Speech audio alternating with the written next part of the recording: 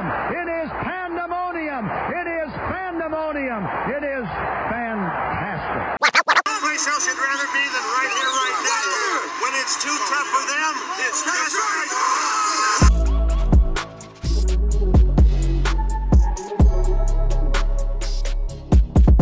Hello, everybody, and welcome to this edition of the Overtime Podcast presented by the Cold Front Report. I'm one of your two co-hosts, Clayton Gary. You can find me on Twitter at CFR Clayton, and joining me as always, I'm Jeff Uvino. You can find me on Twitter at RealJUVEINO. And tonight we have a guest. He's one of the two co-hosts of the Cover One Buffalo podcast, the always knowledgeable and intelligent Greg Tompsett. Greg, how are you tonight? I appreciate it. I don't know if I can back up your claims here, but I appreciate the lofty expectations. Lofty expectations. Yeah. Speaking of lofty expectations, it seems like Bills Mafia had very high expectations going into this game this week. Because I don't know about you guys, but sitting on Twitter and Facebook, it was just an uproar of just misery. Everybody was just so pissed off. It was I was almost dumbfounded by it. I couldn't believe how mad people were. Greg, you guys talked about it on your pod this week. What did you think about this? It was hard because I spent a lot of time trying to calm people down, trying to explain, hey, what were your expectations coming into the season? I even made a tweet about it that got some fun attention about, people started out with, I think we can beat this 6.5 win over. And then all of a sudden, hey, I think this is fun. We might make the playoffs too. What the hell's wrong with these guys? We're not even going to win the Super Bowl.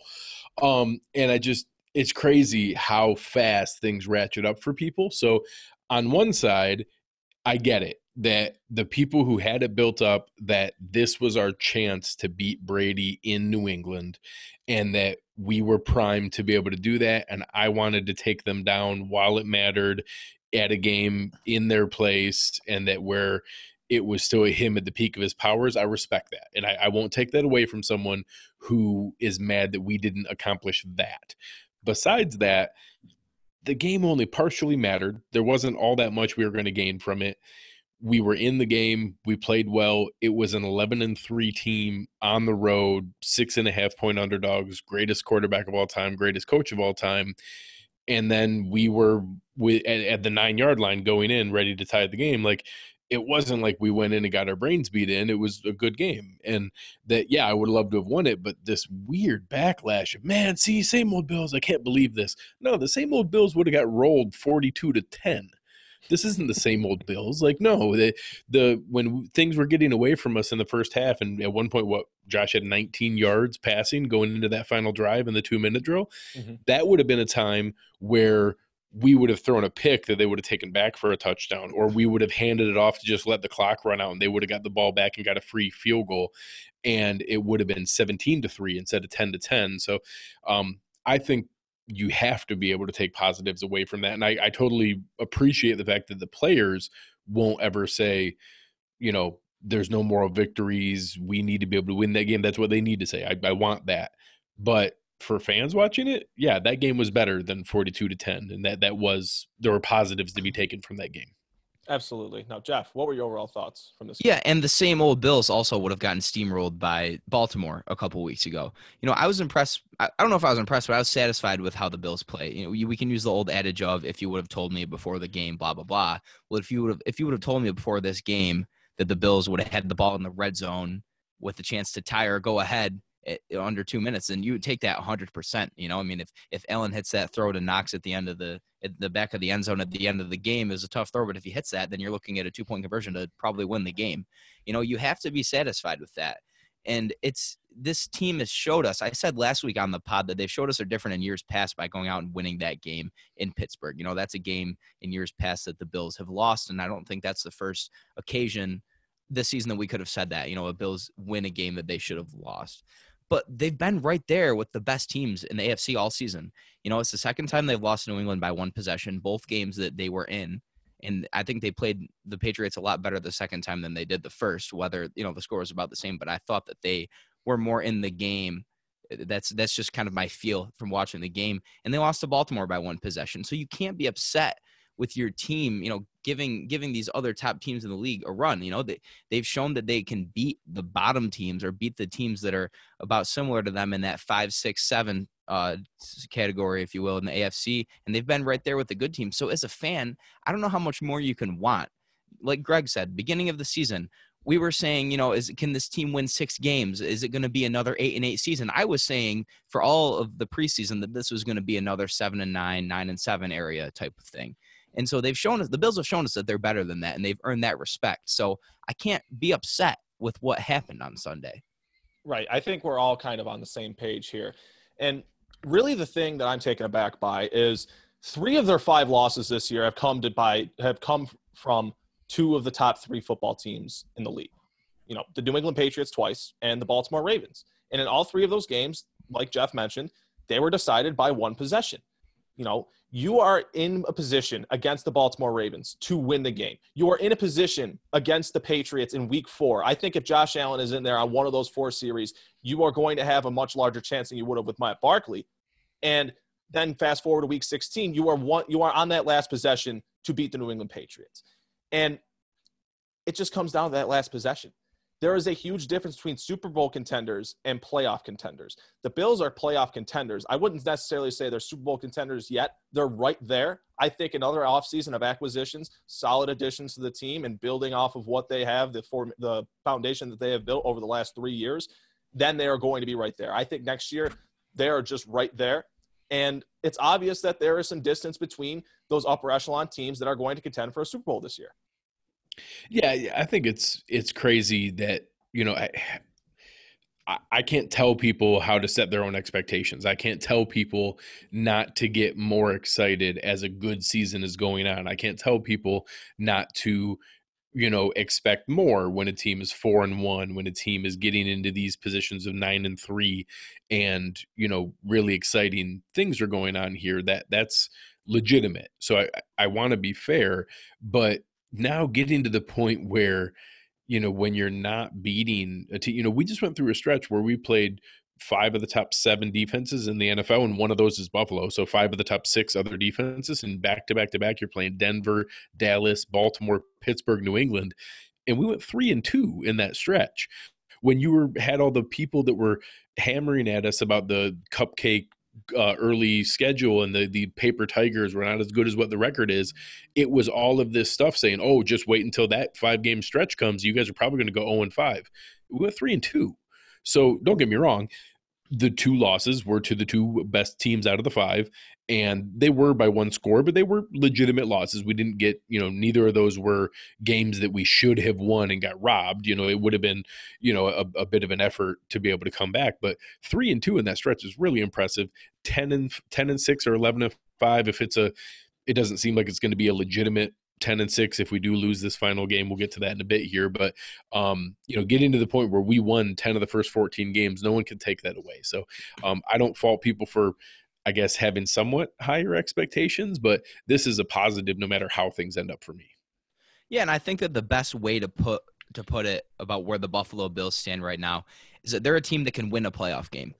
They've never been Super Bowl contenders this year, and I think if anyone thinks that, then they're delusional, no matter how big of a fan or a homer you are. They're not Super Bowl contenders, but they're not a team that's going to go to the playoffs and get the crap beat out of them. They can win a game at Houston. They can compete in a game at Kansas City. They're a team that they're not going to go to the playoffs and say, oh, we made it, blah, blah, blah, and lay down and die. They're a team that can win a playoff game. And I think that this is the basis. There's so much more room to grow after this.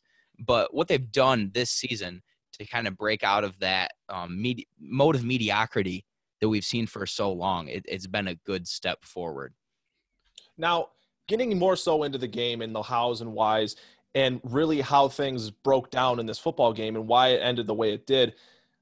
Before I get into the offense, I want to touch on 2 things that I really liked. I liked the deep ball connections by Josh Allen. I thought those were 2 of his best passes in his career so far, the one to Dawson Knox to the half-yard line and the one to John Brown for the 53-yard touchdown.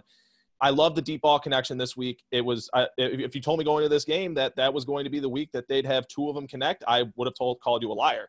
But another thing I liked and I saw throughout the game is they were moving John Brown around the formation to open up areas of the field for Cole Beasley. And that's something that I complained about after the week 4 game. You saw John Brown line up almost primarily on the outside of the formation, but you saw him moving all over the field in this game and really just changing the look and giving other open areas of the field for Cole Beasley, who had a career day and a loss for the Bills.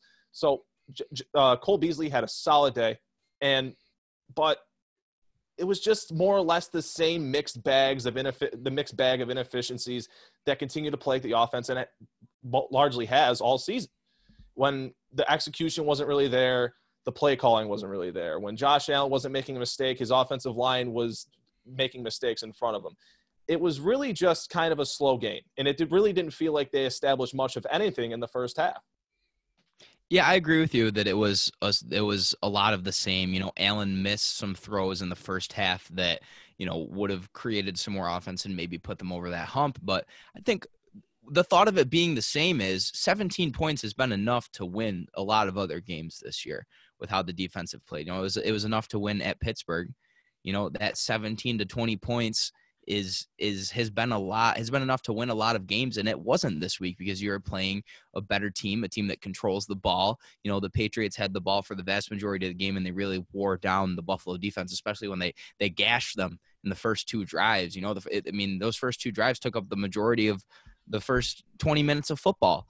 You know, and 17 points wasn't enough. And if Dable's game plan is going to be 17 points every week, then, you know, you can't expect to win a playoff game. I get that they've been playing some good defenses, but that's what you're going to see in the playoffs too. So I think if Allen hits some of those throws in the first half like he did in the second half, then we're looking at a different game. However, I'm not, you know, tearing down Josh Allen and saying he's got to hit all of those throws. I think it's fair to say he hit about half of them. You know, would you guys say he probably hit half of the big throws that he attempted to miss half. And if that's where he's at right now, then I'm fine with that. You know, I like to see him taking those chances, and if he hits on half of them, then, you know, that's better than not taking those chances and not having those big plays. I think it's important to look at the progression he's made as well. Yeah. He opened up for his first 20 or for his first 21 throws of 30-plus yards down the field, and now he's hit 4 of them in the past 3 games, I think. 2 of them here against the best secondary in the NFL, 1 of them against the best corner in the NFL.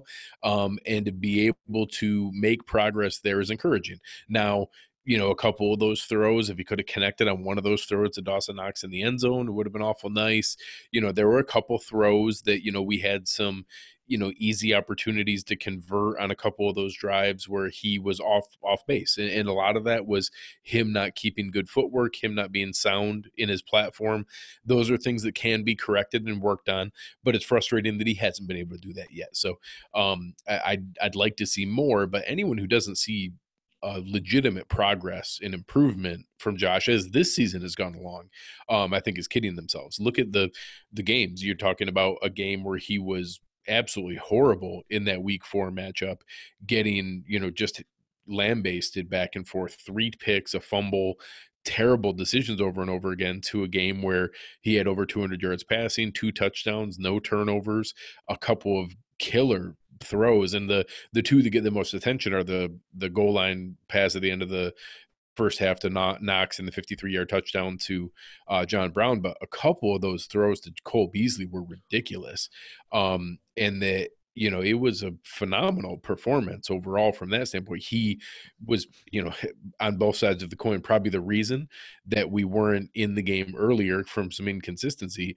but he was the only reason we were in the game later, because of hitting some ridiculous throws. So that's something that I'm comfortable, you know, taking solace in, that we're trending the right direction, and that, yes, we weren't ready to beat a team with, again, the GOAT coach and the GOAT quarterback in their house, but we gave them everything that they could handle, and we're heading a much different direction than they are. And that last drive that Allen led, that really opened up a lot of eyes for people that might not watch the Bills that much, or might not know about the progression that Josh Allen has made this season, because they haven't been watching him as closely as people like us have, if you don't watch the Bills every week.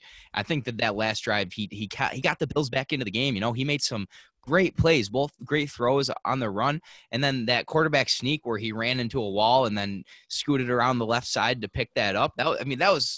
He made a similar play like that against Dallas. You know, those are great plays. And I think that last drive really sold a lot of people on Josh Allen. And I know that I'm sure Allen doesn't really care that much about, you know, selling himself to the national media or whatever, fans. I said that last week after he led the drive against Pittsburgh to win the game that I don't think Allen really cares. But for what it's worth, I think that the last couple weeks with the Bills in the spotlight, some of their guys have gotten a chance to show that, they can play at as high of a level as some of the teams and players that get talked about more.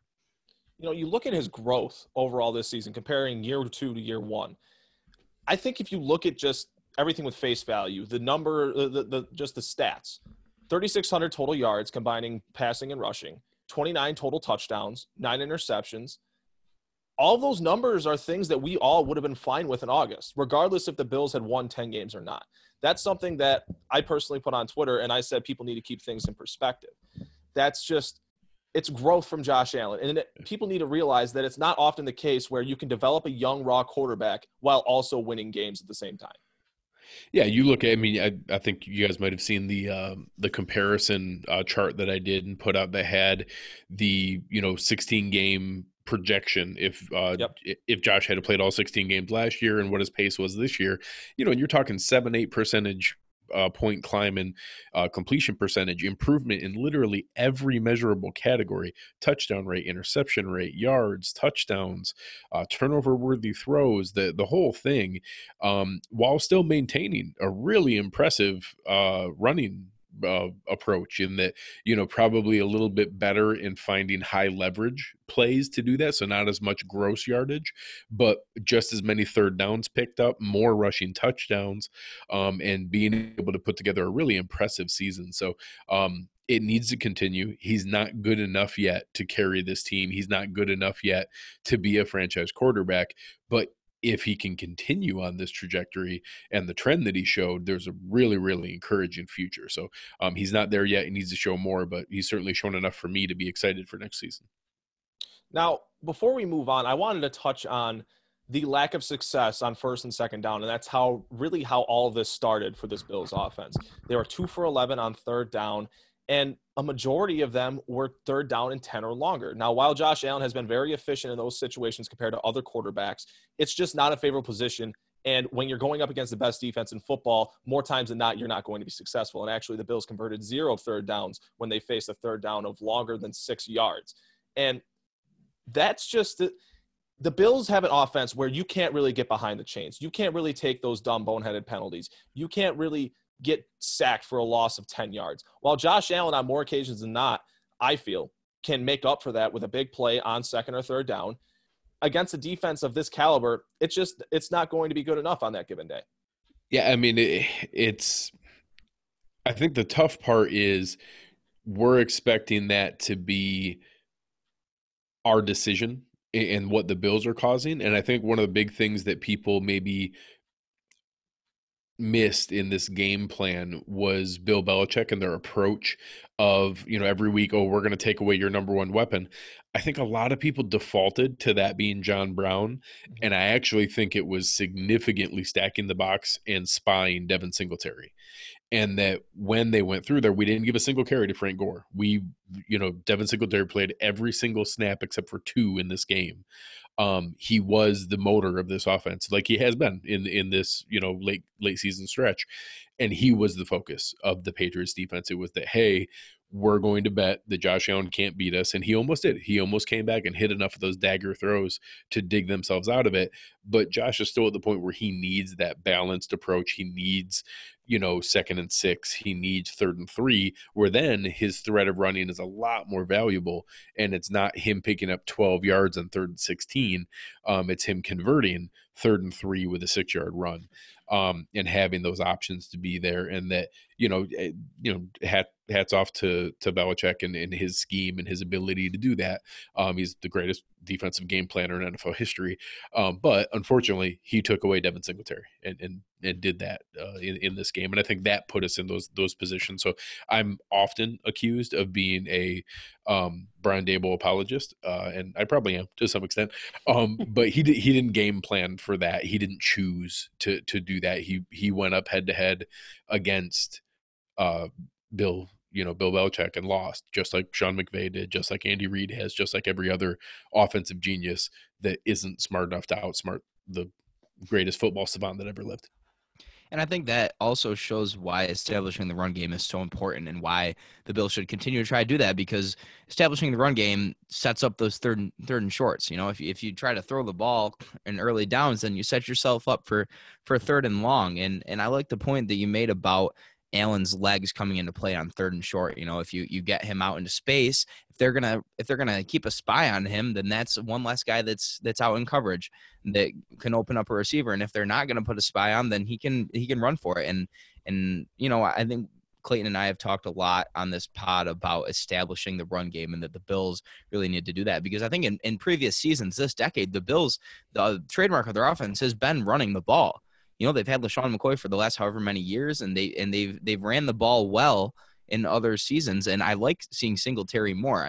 Nothing against Frank Gore. I like Frank Gore in the game. He runs for hard yards. He always moving forward. But I like how Singletary has played, and I think he's a good young back. And I like seeing him in the game, and I hope that they continue to try to establish that. I mean, who knows what they're gonna do this week against the Jets, whether how much they play people, or if they're going to try some things out. I mean, you don't want to show your hand before the playoffs, but if you're going to try something new on offense, this is the time to do it. This game doesn't matter. I felt that the inefficiencies in the rushing attack was primarily due to being to the offensive line losing at the point of attack. I thought that front for the New England Patriots outplayed them from the start to finish, and that's not some sort of knock on the Bills' offensive line. They've been pretty good this season.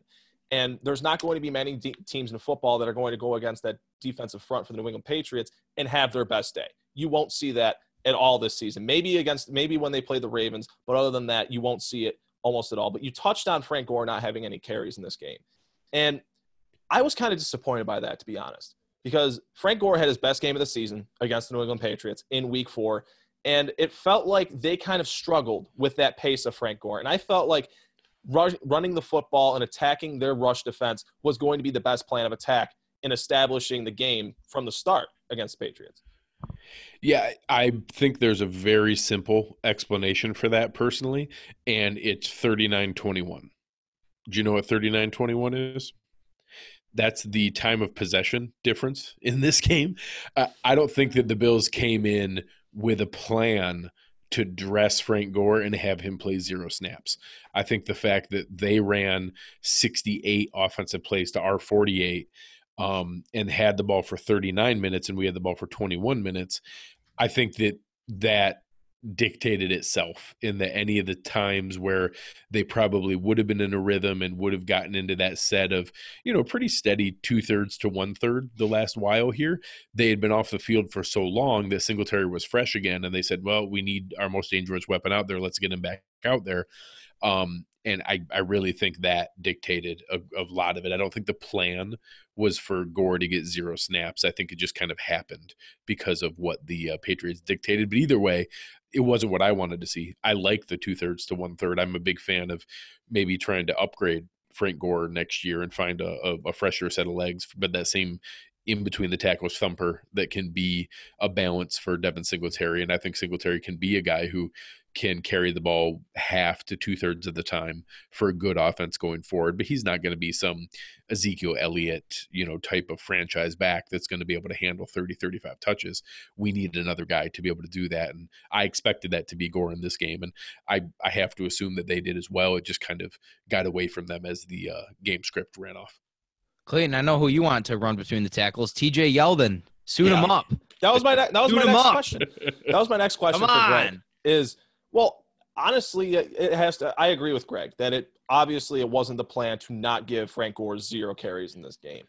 And the frustrating thing is TJ Yeldon was the best playmaker against this team in Week 4, aside from Frank Gore, I thought. The best receiving weapon, if you will. And he hasn't been active since the Bills visited the Titans. And Greg, seems like an eternity ago. It is. It does seem like an eternity ago, almost over 10 weeks. Was that even this season? Right. It's confusing to me as to why they don't activate TJ Yeldon. And Greg, I want to hear what you have to think, your thoughts are on how he hasn't been activated all season. And I feel he could be a tremendous asset for this passing offense and Josh Allen and giving him an outlet back on those third downs where he oftentimes gets blitzed a lot. I think the couple things you have to keep in mind are in that week 4 game, you had some pretty good production from Gore and some nice passing game production from Yeldon. The things that you don't realize are that you know what's going to happen when those guys are in the game. There's not a lot of mystery. You're not concerned about covering Gore out of the backfield. You're not concerned about the number of men in the box when TJ Yeldon's in the backfield. And you don't know that when Singletary's there. So strategically, I get it. I understand that. Now, do I think that we would be better off sitting our 9th DB and having that option in the game of TJ Yeldon? Yes. I think that in a game like this, that would have been more beneficial late in the game when we knew we were in catch-up mode to have an option to rotate and keep Singletary fresh that wasn't Gore but could contribute in the passing game. So I think it could have helped. I get it strategically that they're not versatile enough weapons to be able to keep the defense guessing, so that you don't want to tip your hand by having one of them in the game. So that's also a reason, people go nuts about, oh, why isn't Duke Williams playing more? And that, different things like that, that just because you have one specific skill set, if that's only going to contribute on 1 or 2 snaps a game and you can't do anything else the rest of the time, you can't afford to waste a 46-man, active game day roster spot there. And that if Sonoris Perry is playing 20 special team snaps, that's more valuable than Yeldon in that sense. So I still think there's a way to maneuver that, and I wouldn't have minded finding that, whether that's sitting a Lee Smith, sitting a Dean Marlowe, sitting someone like that to be able to get another weapon out there. I wouldn't mind the idea, but strategically I get it that when you have these one-trick ponies, which I kind of think Gore, Yeldon, Duke Williams are all very similar in that sense, even Robert Foster, but Foster is the difference. Let's use Robert Foster as a perfect example. He's also a one-trick pony from an offensive skill set standpoint. He can run a fly route. That's about it. However, he's turned himself into a pretty dang good special teams gunner, and that he's getting some high leverage special team snaps. That's not something Yeldon's done. That's not something Duke Williams has done. That's not something that Frank Gore can do. So he's at least getting that active game day roster spot because of that. And that's really the single difference between him and some of those other guys who maybe have that one singular skill set but aren't versatile. Now, I want to talk about the clock management in this game on the offensive side of the ball. But before we do that, I want to ask each of you your satisfaction level with the Bills offensive coordinator. Jeff, I want to start with you. From a scale of 1 to 10, how satisfied are you with Brian Daboll? Wow. I was not expecting that question. Like for the whole season or just this week? Entirely. I'm going to talk a bit, and then that'll lead me to my answer because I don't really know it right now. So I think that they definitely made strides over the season. From where they were at the beginning of the year, from where they are now, I think they look better. I think the game plan has been more complete for the Bills offense. And I think that Allen's improvement really, you have to give some of the credit to the offensive coordinator because that's who works the closest with him other than maybe the quarterback's coach or whatever. But also, you can't discredit that they've been playing better defenses the second half of the year too. So it's not like we're seeing that improvement from they're playing good defenses at the beginning of the year. Now they're playing bad defenses. So of course they look better. It's, they've progressed, and their opponent level is also progressed. I drew a blank there, but I almost said regressed. But so I'm gonna give him. We really crapped on him a lot in the beginning of the year. We were really mad at him for like the first half of the season, and then he's gotten better. So I'm gonna give him a 6.5. 6.5 for Daboll. I think that's fair. I think anything less than a 5 would be unfair considering the progression that Allen has made and the progression the offense have made. But he's never wowed us. They've never had a wow game plan. I mean, they don't usually score over 20 points. I think that's very fair. I actually think that's probably about right. And I would have toggled between a 6 and a 7. There's a couple things that I struggle with, the chicken or the egg, of how much is the limitations of the talent, skill set, time to gel of the offensive pieces limiting Brian Daboll versus how much is Dable concerned about those things and not calling plays to push the envelope and push them out of their comfort zone to see what they're capable of?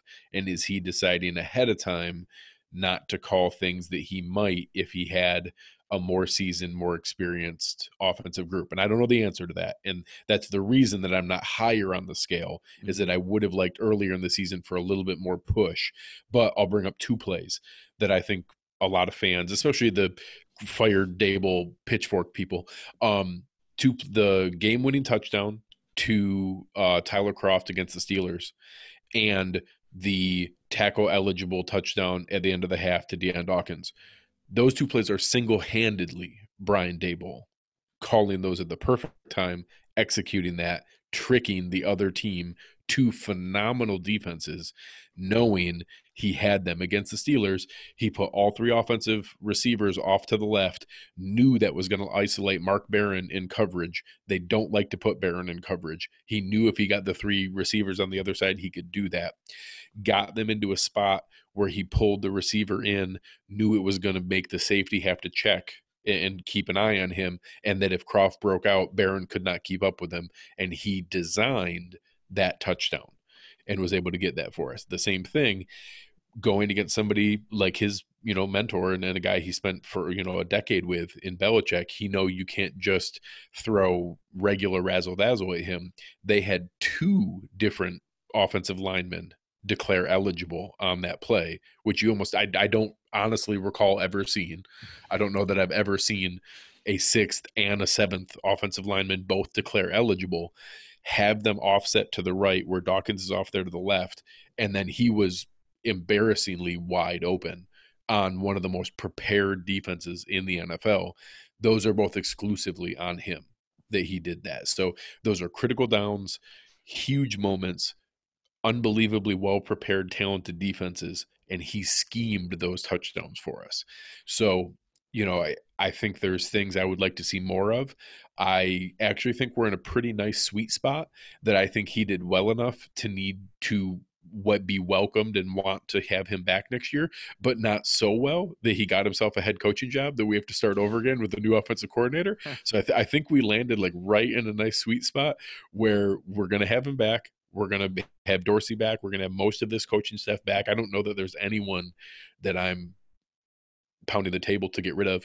And that I think we're going to be in a pretty good spot and are then going to have 20 of 22 starters and 25 of our top 30 contributors are back next year, plus the draft picks and the free agent capital.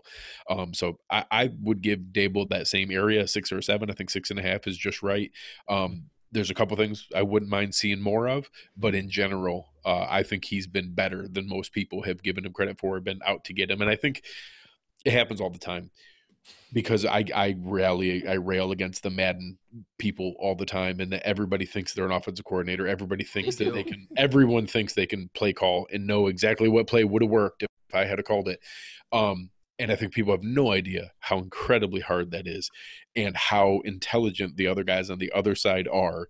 And that I think he's done a very good job in the vast majority of the season. And it's not as simple, but it's easier for us to tell ourselves that I could have called plays than it is for me to say I could have ran that fly route, because we know we couldn't have ran the fly route. Yeah. We know we couldn't have outran the corner, but we lie to ourselves and tell ourselves we probably could have called a better play. So I actually think there's a weird, internal, thing that fans have, that the reason we go after the coordinators and the play callers all the time is because we lie to ourselves and tell us we could have done it.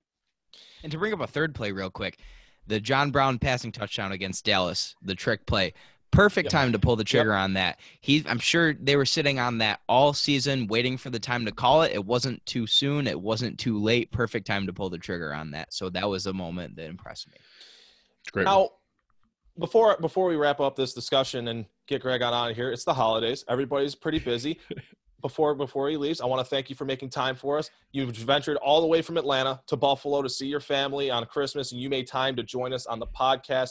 I want to thank you very much. You want to tell everybody, before you get out of here, please tell everybody where they can find you. Yeah, no, come on over, check us out at cover1.net. We have a lot of fun. We've gotten into a lot of fights on Twitter lately, so apparently we're some feisty people. But come on over. come on over and find us. You can find me at Greg Tompsett, GregTompsett. You can find the rest of our crew, Aaron and Eric, over there running the Cover One handle. So we have a lot of fun with everybody. Like to follow back Bills fans and enjoy our interaction. But yeah, we've gotten feisty the last couple days here. It's been entertaining, but I've seen it. we're there to keep the people entertained. It's what we do. Entertaining is a perfect definition for Cover One. And he didn't touch on it, but I will.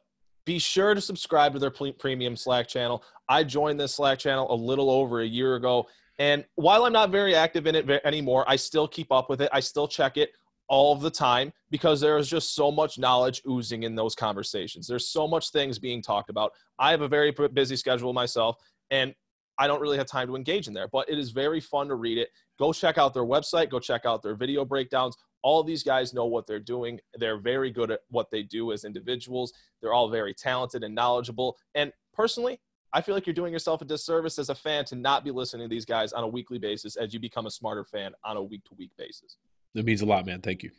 Thank you very much for joining us tonight, Greg. I want to wish you Greg. and your family a happy holidays. Merry Christmas to you. Safe jet venture back to Atlanta when it's time for you to go back home. And, well, go Bills. Have a great night, guys. Merry Christmas. You too. You too. Thanks.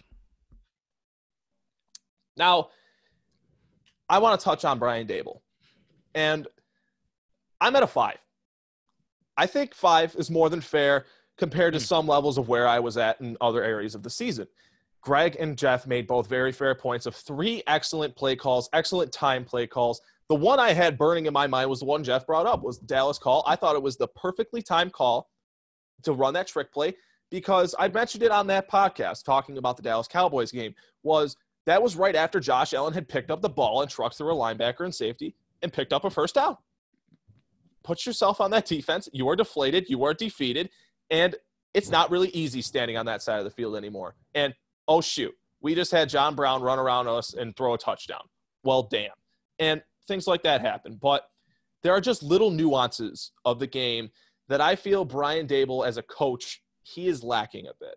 And I think that is more than fair to say. And the number one thing I'm going to bring up, I can sit here and talk blue in the face about vanilla play calling, this, that, and the third. Greg did an excellent job explaining why I have been wrong on many podcasts about bad play calling. And here I'm going to point out clock management. And this clock management, my God, I could feel my hairline receding in the process of watching this atrocious clock management. The first instance I want to bring up is in the first half. The Bills get the ball back with 1:33 left in the first half. And if I'm the Bills, I run the ball in the first play. And to do that is to get the clock running. Worst case scenario, maybe you get tackled for a loss or you get tackled at the line of scrimmage. You don't know what's going to happen there. I think you dial up one of your best running plays on 1st and 10 and see what happens from there. Get the clock running. And my train of thought on this drive is to limit the possession for the Patriots. Don't allow them to have the ball again. Don't allow them to have another possession at the end of the half. And that's exactly what ended up happening. As Josh Allen threw an incomplete pass to Cole Beasley, he took a sack for a loss of 8.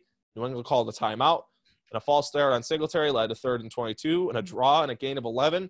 New England called another timeout, and they took over at the 49-yard line with 1:08 left in the game.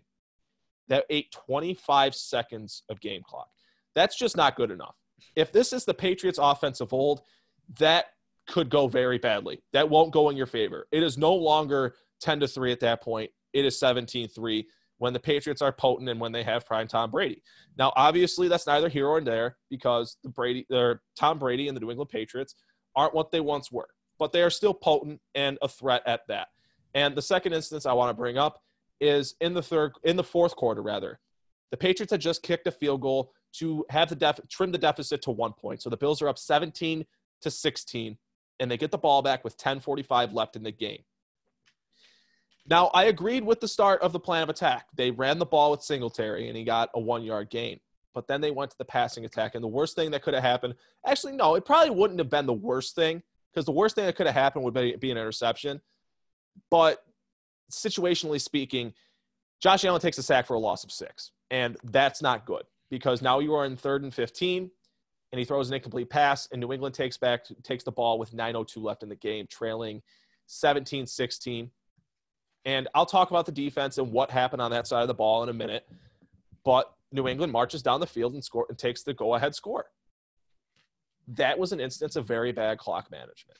And it's those small, nuanced, elementary things that I feel Brian Daboll struggles with that I feel he can learn as time goes on. But at the same time, this isn't the first time he's calling plays in the NFL. This isn't the first time he's a play caller at a collegiate or professional level. So I'm not sure how much promise I have for Brian Daboll to correct his small, elementary issues, because it seems as if those issues have never been corrected. You know, and talking about just the Patriots game, every time people bring up little things like that, it makes me think, is that all part of Bill Belichick's plan? Like, is he Yes. planning on that to happen? And it's the littlest things, but you think Belichick is such a damn mastermind at planning and everything that you think, is that just a byproduct of what Belichick and his crew is planning? And I don't think that you're giving Daboll a 5 is wrong. You know, I think that would be on the lower end of what I would give him. Lowest of me would probably be 5, whereas I might go 7 my highest. I know I said 6.5, but I'd give him, I think that what bumps me up from a 5 is the progression of Josh Allen this season. But other than that, I think it's very fair. You know, I mean, I think we all can agree, and I think Greg would agree with this too, that the play calling in the Bills offense has not been at the level that we want it to be as fans. And there's going to come a time in Josh Allen's career where he's not going to need an elite play caller. He's not going to need a solid play caller, as well. We all hope to see him develop and reach that peak of his development. But there are just issues with Brian Daboll, and I'm not saying fire Brian Daboll. I'm not saying it this week. I've said it in other weeks. But what I will say is, you touched on, Jeff, the growth and the strides that Josh Allen has taken this season. We talked about it earlier in the show. I feel that a lot of teams that are needy for a head coach, they're thinking they're going to hire a head coach. And a lot of those head coaches are going to, maybe even a defensive coach. If a defensive coach gets hired, they're going to look for a young, offensive-minded offensive coordinator. And that's where my concern for Ken Dorsey possibly being picked for a respective team's offensive coordinator comes in. Because it's not fair to say that the growth of Josh Allen has no credit due to Brian Daboll. That is not fair. That is an extremity. And as much as I have harped on Brian Daboll, I won't go as far to say that. He has certainly played a role in the development of Josh Allen. But so has quarterbacks coach Ken Dorsey, who was the quarterbacks coach for Cam Newton in his MVP season. Now, you look at the two seasons compared to each other. Obviously, one player's an MVP, but Josh Allen's not that far off. It's not crazy to think that the growth from Josh Allen has been so significant this year. I wouldn't be shocked to see Brian Daboll, or shocked to have seen Josh Allen play Brian Daboll into a head coaching job, or at least consideration. Same being said for Ken Dorsey, as the NFL as a whole has taken a turn to go to offensive-minded coaches, more or less. I could see the Browns hiring Brian Daboll. Holy shit, I hope I see that. Or the Redskins. You know, or I the could Redskins. see that. Yeah, it's Allen might be a late bloomer. You know, I mean, people want to talk about how great Lamar Jackson has been, and deservingly so. But if Allen continues to develop and gets to that level later in his career, then you have to give credit to all the people that have helped him get there. You know, and Ken Dorsey and Brian Daboll will need to give them as much credit as anyone else, because they're the people that work with him the closest. Right. You know, and they should be credited for that. And when Greg was on, he said 39-21. And 39-21 is really the reason why this game was 24-17. Yeah. It was. That being the time of possession, and that's really where I want to start off with the defense. This defense, my God, they went through the gauntlet. And sometimes it was due to their own inefficiencies. But like you touched on in an earlier point, Jeff, it seemed like the Bills were playing into the Patriots' hand on both sides of the ball. It seemed like the Bills' lack of aggression and almost conservative play calling on the defensive side of the ball is exactly what the Patriots wanted them to do. Honestly, when I watched this game, I felt like this is what the game would have looked like in Week 4. Going into that game, this is exactly what I thought I would see. I thought I would see the New England Patriots attack the Bills and their run defense, because that's where the team has been relatively the weakest on that side of the ball. I thought that's what we were going to see in week 4, but the Bills' aggressive game plan almost neutralized that. And I felt that the Bills' lack of success on the defensive side of the ball on first and second down is really what killed them in this football game. Now, when you go look at the team stats and the box scores on ESPN or whatever source that you go to, you will see the Patriots converted 7 of their 14 third downs. Now, those outlets do not count third downs that are elevated by penalty. But one of them were. It was 3rd and 3, and Trey White was called for kind of a ticky-tacky holding call on N'Keal Harry, but it was a first down nonetheless. So I'm technically speaking, I'm saying the Patriots went 8 for 15 on third down in this game. And the weird thing is that a lot of these third downs were in short yardage situations. The success on first and second down played into the sustainable drives that the New England Patriots had. And get this, 11 of their 15 third downs were of the variety of third and less than 6. They went 9 for 11 on those third downs. Only 4 of those third downs were of the variety of third and more than 6. They were 0 for 4. Going into this game, I felt the biggest key for the Bills defense was to have success on first and second down. And ultimately, I believe it's what killed this defense. And I will say, though, the Bills' defense got better as the game went on. You know, the Patriots converted each of their 5 third downs. They're 5 for 5 on their first 5 third down conversions. And after that, you know, they slowed down a little. You know, it seemed earlier in the game that the Bills were never going to get a stop on third down because the Patriots would wear them down. It'd be 3rd and 2, 3rd and 3. The first 2 drives, they absolutely ran it down their throats.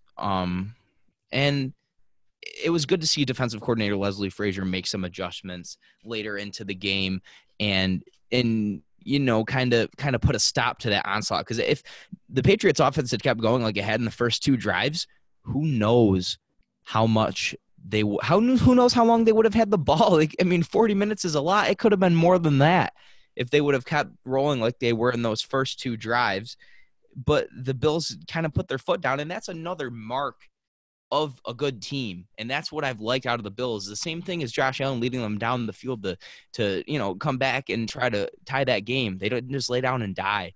Same thing with the defense. They got the hell beat out of them in the first quarter, and they came back and they improved. And that was encouraging for me. We know how tough it is to play at Gillette Stadium, and to really put up that fight and play with them for 60 minutes. You know, that was enough for me this week.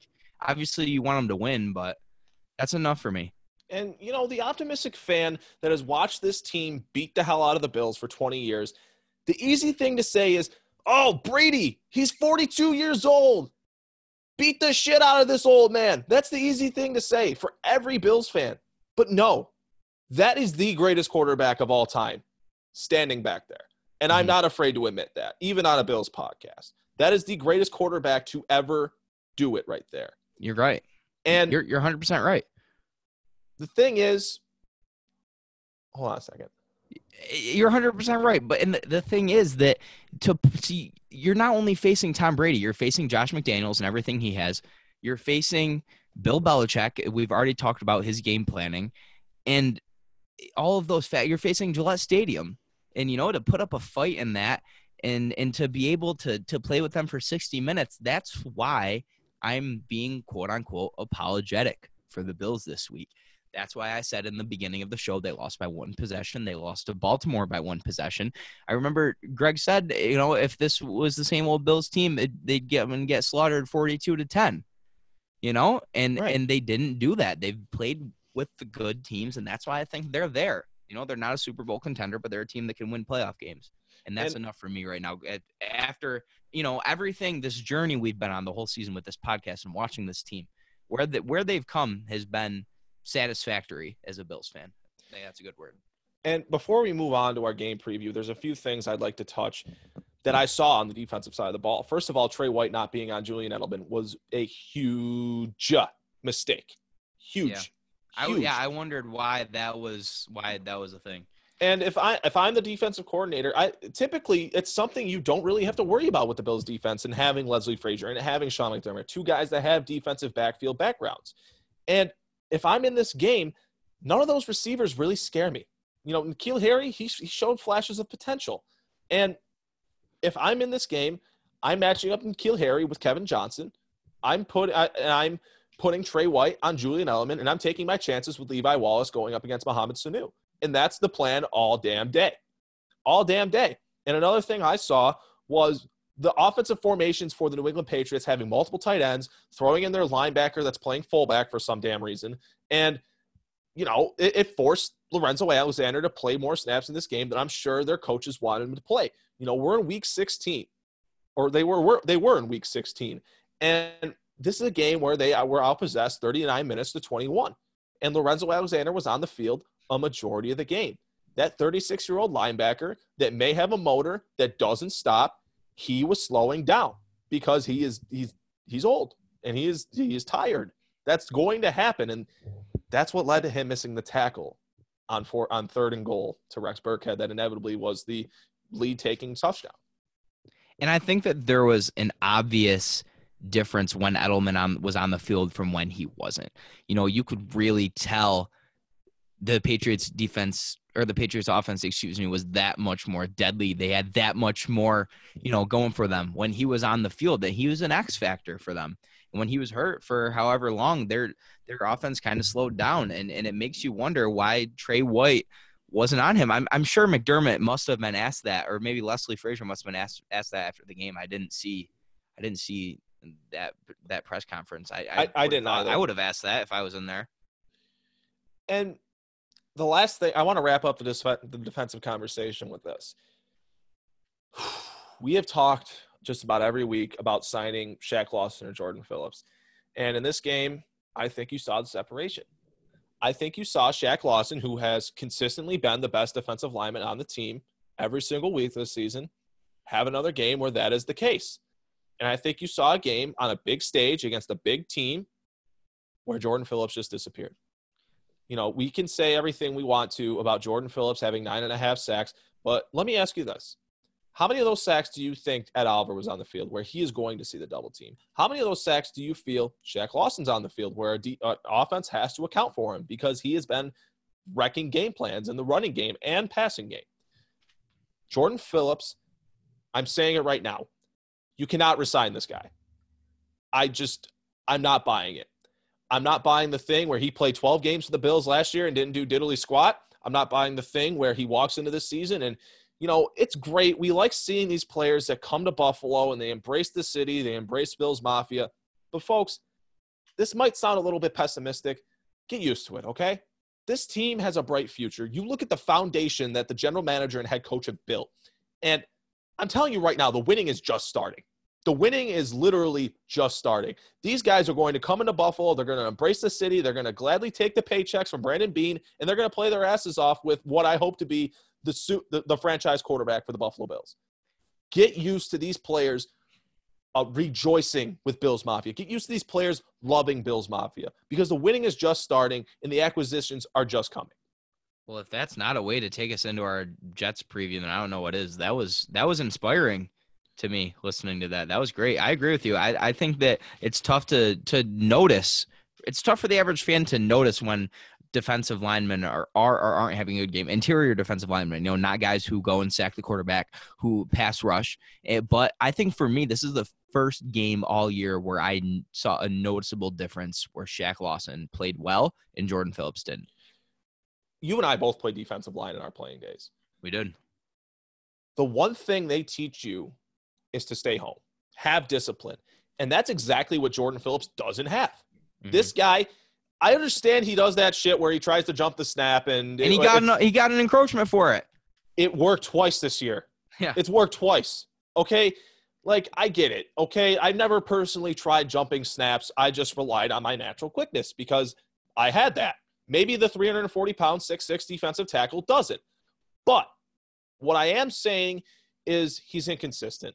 He takes himself out of the running lanes way too much. He virtually takes himself out of the play. He runs so far upfield that the running back is 6 yards past him and running through the hole that he left in the defense. Because at that point, Tremaine Edmonds is getting a blocker in his face because Jordan Phillips is 6 yards upfield. laying with his face in the dirt, wondering where the ball carrier is as he runs for a 4-yard gain. You see it on a weekly basis. And yes, I understand he makes splash plays. Yes, I understand he has 9.5 sacks. But folks, Starlin Tule has 3 sacks this year. You want to know the difference? Starlin Tule has 3 cleanup sacks. Jordan Phillips has 9.5. Yeah, and I think that this is a conversation we can come back to after the season about re-signing these guys, and how they play in the postseason will also tell a lot. But I think I will say Lawson had a good game yesterday, and he's a guy who I hadn't really been too big on earlier in the year. That'll dictate a lot of it for me. But with that, let's get into our New York Jets preview. And my God, I don't know if I said it the last time we did this, because that was the first pod that Jeff Uvino and I recorded a podcast, was the preview for the New York Jets. It has been a long time. It has been a long season. This team has won more games than a lot of people expected. They're right on my expectation level. I thought high end, they'd win 10, 11 games. Low end, they'd win 8 or 9. So with that, I just want to say, I hate the Jets more than any other team in football. Honest to God, I hate them more than the New England Patriots. And the reason why is because of that ass clown named Rex Ryan. If Rex Ryan does not take a Mark Sanchez-led team to 2 consecutive AFC championships, that dude is working at ESPN 4 years sooner than he should have been. He doesn't get another job in the NFL. He doesn't get hired by the Bills. And, Terry Pegula and Kim Pegula don't make the worst mistake that this franchise has made in a long-ass time. But with that, Jeff, give me one of your keys to victory on the offensive side of the ball. Well, it's hard to say this week because, we don't know how much the starters are going to play. This is kind of an unexciting game. We don't know how much guys are going to play. Like I said, game doesn't really matter, but I'd say try. I said earlier in the pod today that, if you're going to try something out, this would be the week to do it. And I'd say, pull some strings. Try out some things that you're going to want to use in the playoffs and use this game to get ready for the postseason. You don't have to know who you're going to play in the wild card round, but use this game to kind of test out some things on your offense. Maybe if you want to, I don't know why you'd change your game plan from what you've done all year, but if you want to pull some new things out, maybe some things you've been sitting on, try it out here and get Allen some good reps and then get him out, I think. For Christ's sakes, do not get anybody hurt. Yeah. Please. If you approach this game like it's any other game, my gosh, I'm going to be more infuriated then than I was with the clock managing against the Patriots. But my first key to victory on the offensive side of the ball is get yourself in favorable positions. Like you mentioned, Jeff, this is a very hard game to kind of predict because you don't really know how many stars will play, which stars will play, how much they'll play. But regardless of who is in there for the offense or the defense for that matter, get yourself in favorable positions. Like I was talking about earlier, the main deficiency for the Bills offense this week was they were getting themselves in favorable positions. Lack of success on first and second down really led to them having to overcome and dig themselves out of holes against a good defense. Now, I'm not saying the Jets have a comparable defense to the New England Patriots by any means. I think that place is a shit show, and I think that team sucks. But with that, I think my second key to victory is do not beat yourselves. No matter who is in the game, this is a key to victory. You cannot fumble. You cannot throw interceptions. You cannot have stupid penalties. And you certainly cannot have a stupid penalty at the end of the game after the Patriots just took the go-ahead score, Jordan Phillips. But with that, what are your defensive keys to victories, Jeff? I think the same thing as offense. Get some good reps in. Get some good reps. I think you're more concerned about winning this game than I am. It's great to be 11-5 as opposed to 10-6, but get some good reps in and establish the line of scrimmage. The Jets still have Le'Veon Bell. I know that he hasn't had the season that he would have liked or a lot of other people would have liked, but they still have him. They still have a young quarterback who's a solid player in Darnold. So, establish the line of scrimmage and just rely on your secondary like you have all year. You say I'm more concerned about winning this game. You sound like a lot of Bills Twitter and Bills Facebook suddenly being experts on what a losing mentality is. In my interactions, I'm just kidding, by the way. In my interactions, a lot of people suddenly became experts on a loser mentality. And I had one dude say, F you, like straight up. I was just like, why are you so mad? Like, why was it? We talked about it earlier. But regardless, on defense, I think you need to confuse and harass Sam Darnold. He is a good player. I hate Sam Darnold. I thought he was the most overhyped quarterback coming out of that draft class. Personally, I felt that Baker Mayfield was the best quarterback. Now, with that, neutralize the line of scrimmage, win the line of scrimmage, and neutralize Le'Veon Bell's production. I'm not dismissing how good Le'Veon Bell is as a football player. I think he is a phenomenal talent. But that offensive line is downright atrocious. And I think regardless of who the Bills put in there on the defensive line, who they're rotating in, I think the Bills have a mismatch in this game. And when you win the line of scrimmage, Jeff, you and I both know you win the game. It's 100% correct. Now, with that being said, I want to introduce a new segment on the Overtime Podcast. We're just beginners. We're just introducing new things every week, seeing if it works. Who is your X factor to this game? Who is going to be the difference maker in who wins and loses this football game? I'm going to say Frank Gore. I think you have to limit. I think they're going to limit Devin Singletary's touches. You don't want to go get your rookie running back hurt in a game like this where, like I said, it doesn't really matter. Obviously, you want to win. But if you turn to your 36-year-old running back, rack up some yards, who's tough as nails. I think beating the Jets, if you're not going to use Allen that much, beating the Jets relies a lot on establishing the run game. Mm-hmm. So you throw your bruiser running back in there, and if he rushes for 100 yards, I think you win easily. And I don't think that's out of question to say that Frank Gore can rush for 100 yards. Well, I think that's very within reach.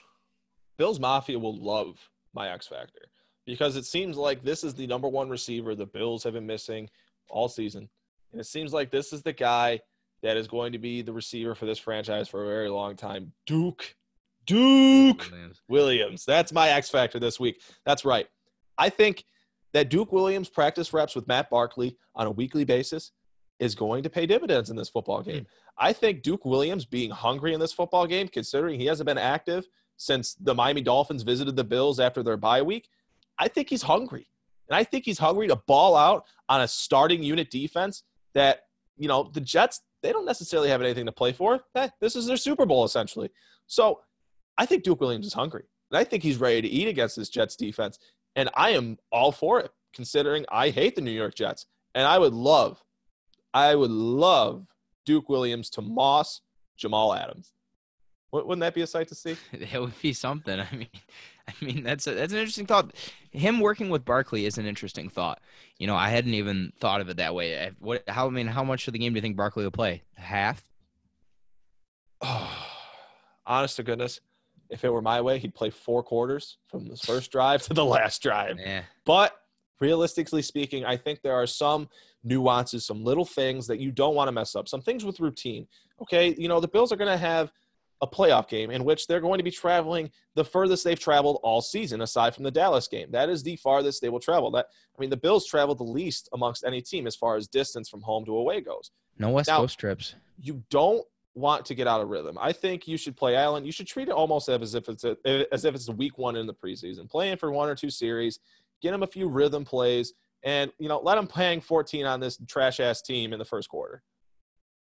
Yeah, like I said, I think you should get good reps in. I think that's important as far as, like you said, establishing or, continuing the rhythm that they've been in all season. You can't make your players look at this the same as they'll look at a big game like the New England game or the Steelers game. It's just not in human nature to do that. But, I think McDermott will replicate as much as the same as every other week as much as he can, because we've seen that from him. And that's what I've been saying is a compliment about McDermott all season, is he's had the whole, 1-0, 0-0 mentality the whole season. And I really like that. And it's shown that they haven't had any real letdowns this season. The closest they've had to a letdown was the Browns game. And still, you're not going to win every game you should. It's the NFL, And, a certain individual I was engaging with on Facebook, I think, continuously called this team a bunch of losers, continuously said that this team cracks under pressure, continuously said a variety of things that implied that the Bills are the same old Bills. Stop it. I think this is a good note to end the show off with, so I want to talk about it after we get into our predictions. Jeff Ubino, who do you have winning, and what is the score this week?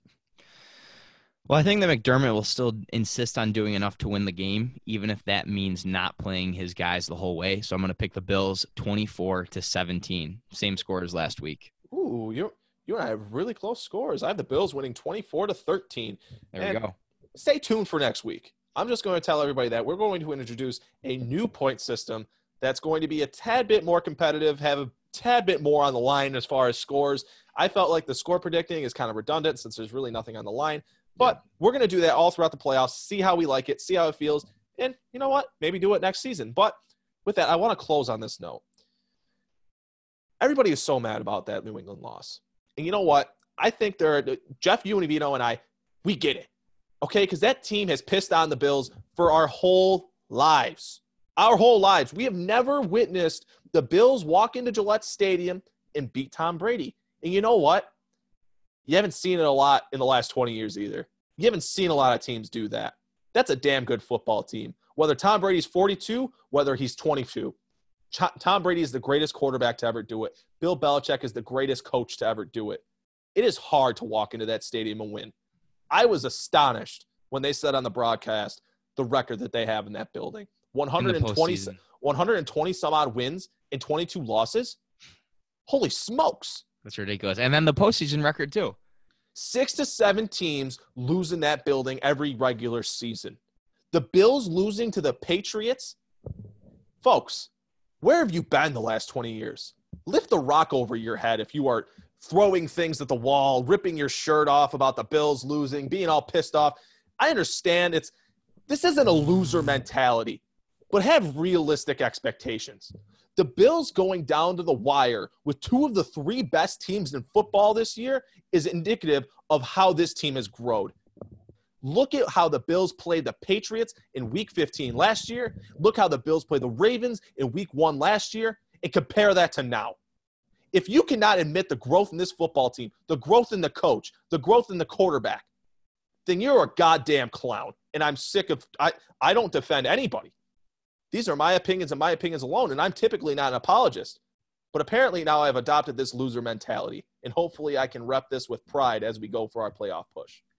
You got to stay off Facebook, man. That's a dangerous place if you're a media member arguing with people on Facebook, because there's a lot of people on Facebook. More so than I get the whole, Twitter bot thing, but Facebook's dangerous territory. Twitter's fun. I don't think half of people that argue on Facebook will last 10 minutes on Twitter. Honest to goodness. I agree with you. But here at the end of the show, Jeff Uvino, please tell the people where they can find you if they so choose to. As always, you can find me on Twitter, REALJUVEINO. My name is my Instagram handle, JEFFUVEINO. And be sure to follow the Cold Front Report on Twitter, Instagram, and like us on Facebook. That's at Cold Front Report on Twitter, at Cold Front Report _ Bills News on Instagram, and Cold Front Report _ Buffalo Bills News on Facebook. And you know what? Be sure to follow Greg Tompsett on Twitter. That's GREGTOMPSETT. And follow Cover One as they have some of the best content in the Bills media community. And I'll leave links to everything in the show notes to follow Cover One, find their website, find their Slack channel. It is excellent content over there. They are good friends of the show, good friends of Cold Front Report, and they have some excellent people working on their stuff. And if you'd like to follow me, you can find me on Twitter at CFRCLAYTON. You can find me on Instagram as well, the same exact handle, at CFR Clayton. I have content coming out just about every day. My Twitter, you can see me bitch about people saying that the Bills suck, but other than that, it's just a daily routine. And with that, thank you all for listening. Have a happy holidays. Have a safe and happy holidays if you're traveling, and have a Merry Christmas. Thank you all for listening. And this has been the Overtime Podcast presented by the Cold Front Report.